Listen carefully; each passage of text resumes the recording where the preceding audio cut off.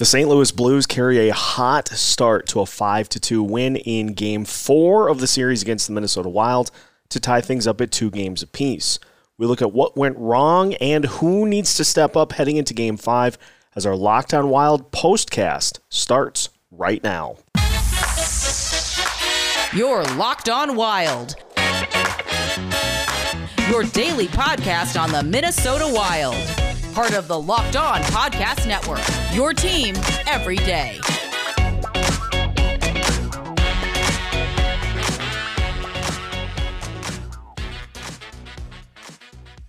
Welcome to yet another Minnesota Wild postcast as the Wild lose 5-2 in Game 4. And we break down the action for you here on Locked On Wild. Today's postcast is brought to you by BetOnline. They're your number one source for all of your betting stats and sports info. You can find all the latest sports developments, including league reviews and news, as well as the NBA playoffs, Major League Baseball, the Stanley Cup playoffs, and more. BetOnline is your continued source for all of your sports wagering information, from live betting to playoffs, esports, and more. So head to their website today or use your mobile device to learn more about the trends and the action. You can find all of that and more at BetOnline, where the game starts.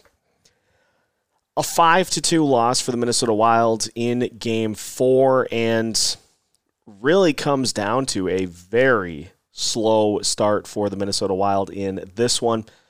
They were flat out of the gates, and the St. Louis Blues able to use that momentum to carry them to a win here in this one. And you look at the fact that the St. Louis Blues were a desperate team coming into this game. They had numerous defensemen that were out, lost Marco Scandella during the game, and were playing very shorthanded on the blue line.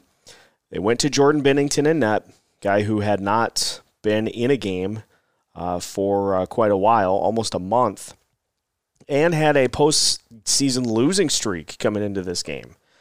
And it felt like the Blues got their initial push as we expected that they would. And even with that happening, it was a game that the Wild were still very much in.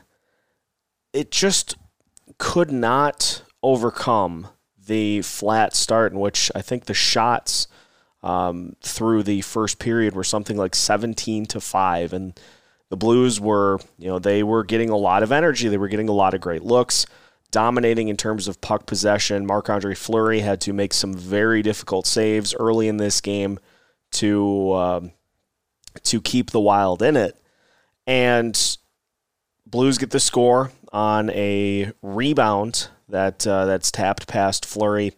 A tough rebound for sure. And at that point, you are assuming that the Wild are going to bounce back, which they did. They get a goal to make it 1-1. But then that stretch in the second period in which the Blues scored twice in a 54-second span, that was the opportunity that was created by the Wild not being on their game from the get-go. Because while the Blues were the desperate team coming into this one, this was an opportunity for the Minnesota Wild to really take a firm hold of this series. And got to give some credit to the Blues for being the desperate team and playing like it and taking control of this game and getting the win. But as a lot of people have suggested, and I tend to agree, it didn't feel like the Wild had that intensity and that same lack of urgency, or that same urgency that the Blues did. I don't know if the team expected that the Blues were not going to be able to overcome the injuries, or if they just assumed that they'd be able to do the same things to Jordan Binnington that they did to Ville Husso, but it definitely was not the case for the Wild. It was just too little too late down the stretch for this team, and that's why we are heading to the Xcel Energy Center with the series tied 2-2 instead of the Wild up 3-1. Now, a couple of things to consider, having said all of this, is the Wild did accomplish their goal in the two games in St. Louis. Wild got home ice advantage back on their side. And so we head to the XL Energy Center with the Wild needing to win 2 of the next 3.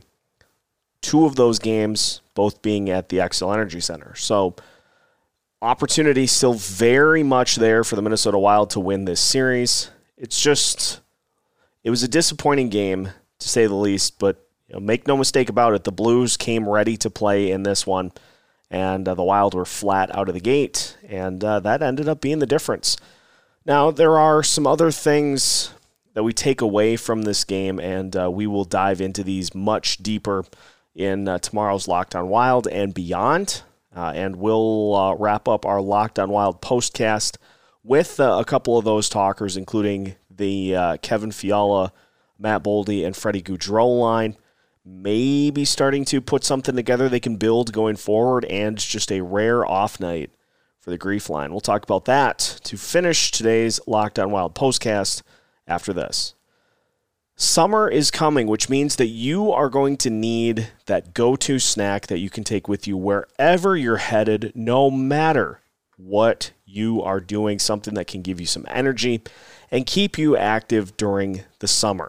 Now, if you're looking for that go-to treat, Built Bar is here to do just that. And the best part about a Built Bar is that if you want to eat healthier, Built Bar can help you do that without sacrificing in good-tasting food.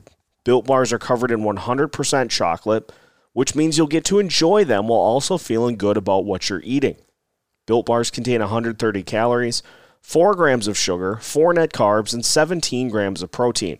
You can compare that to your standard candy bar with right around 240 calories, 30 grams of sugar, and dozens of net carbs, so you come out ahead when you go with Built Bar.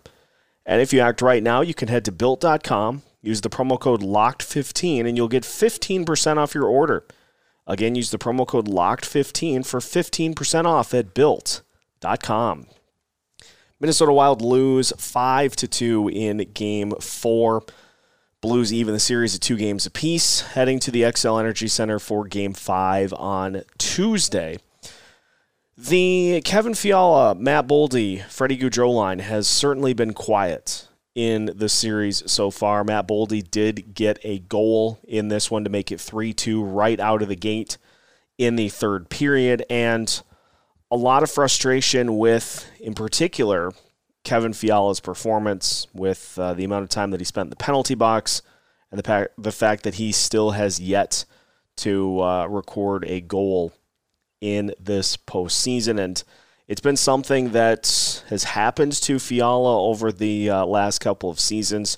Just doesn't seem like he is scoring at the same pace that he is during the regular season. And this is the biggest difference, I think, with what we saw against the Vegas Golden Knights last year to what we saw this year, is that the Wild did not have the second line that could be the one to pick up the slack if, say, the Kaprizov line at the time, if they were getting shut down by the Golden Knights, there wasn't a line that was able to overcome that and to provide the scoring.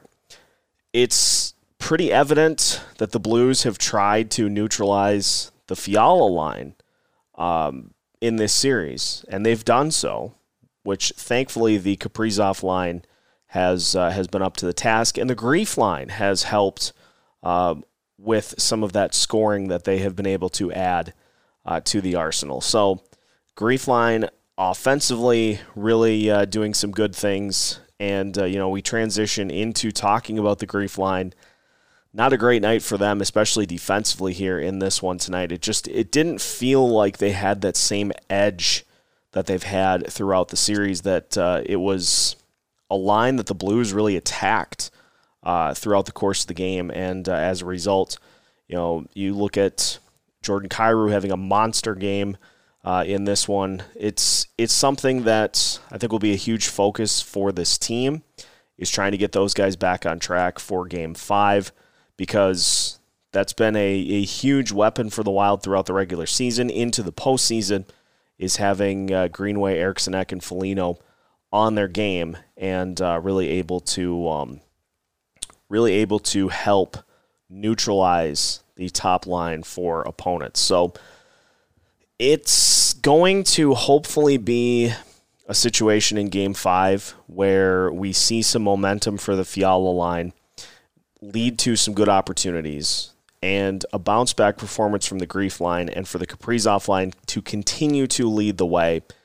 Those are all the things that are going to need to be in the mix if the Wild are going to take the 3-2 lead in the series come Tuesday. All in all, the Wilds fall by a score of 5-2, but as we said, they gain home ice advantage back by winning one of the 2 games in St. Louis. So we head back to the XL Energy Center, all tied at 2 games apiece for Tuesday's tilt in Game 5. We will have plenty of reaction to what happened over the weekend, as well as looking ahead to the rest of the series on tomorrow's episode of Locked On Wild. So make sure you tune in and follow Locked On Wild wherever you listen to podcasts so that you can stay up to date on your favorite Minnesota hockey team. We've got new episodes coming every Monday through Friday as part of the Locked On Podcast Network.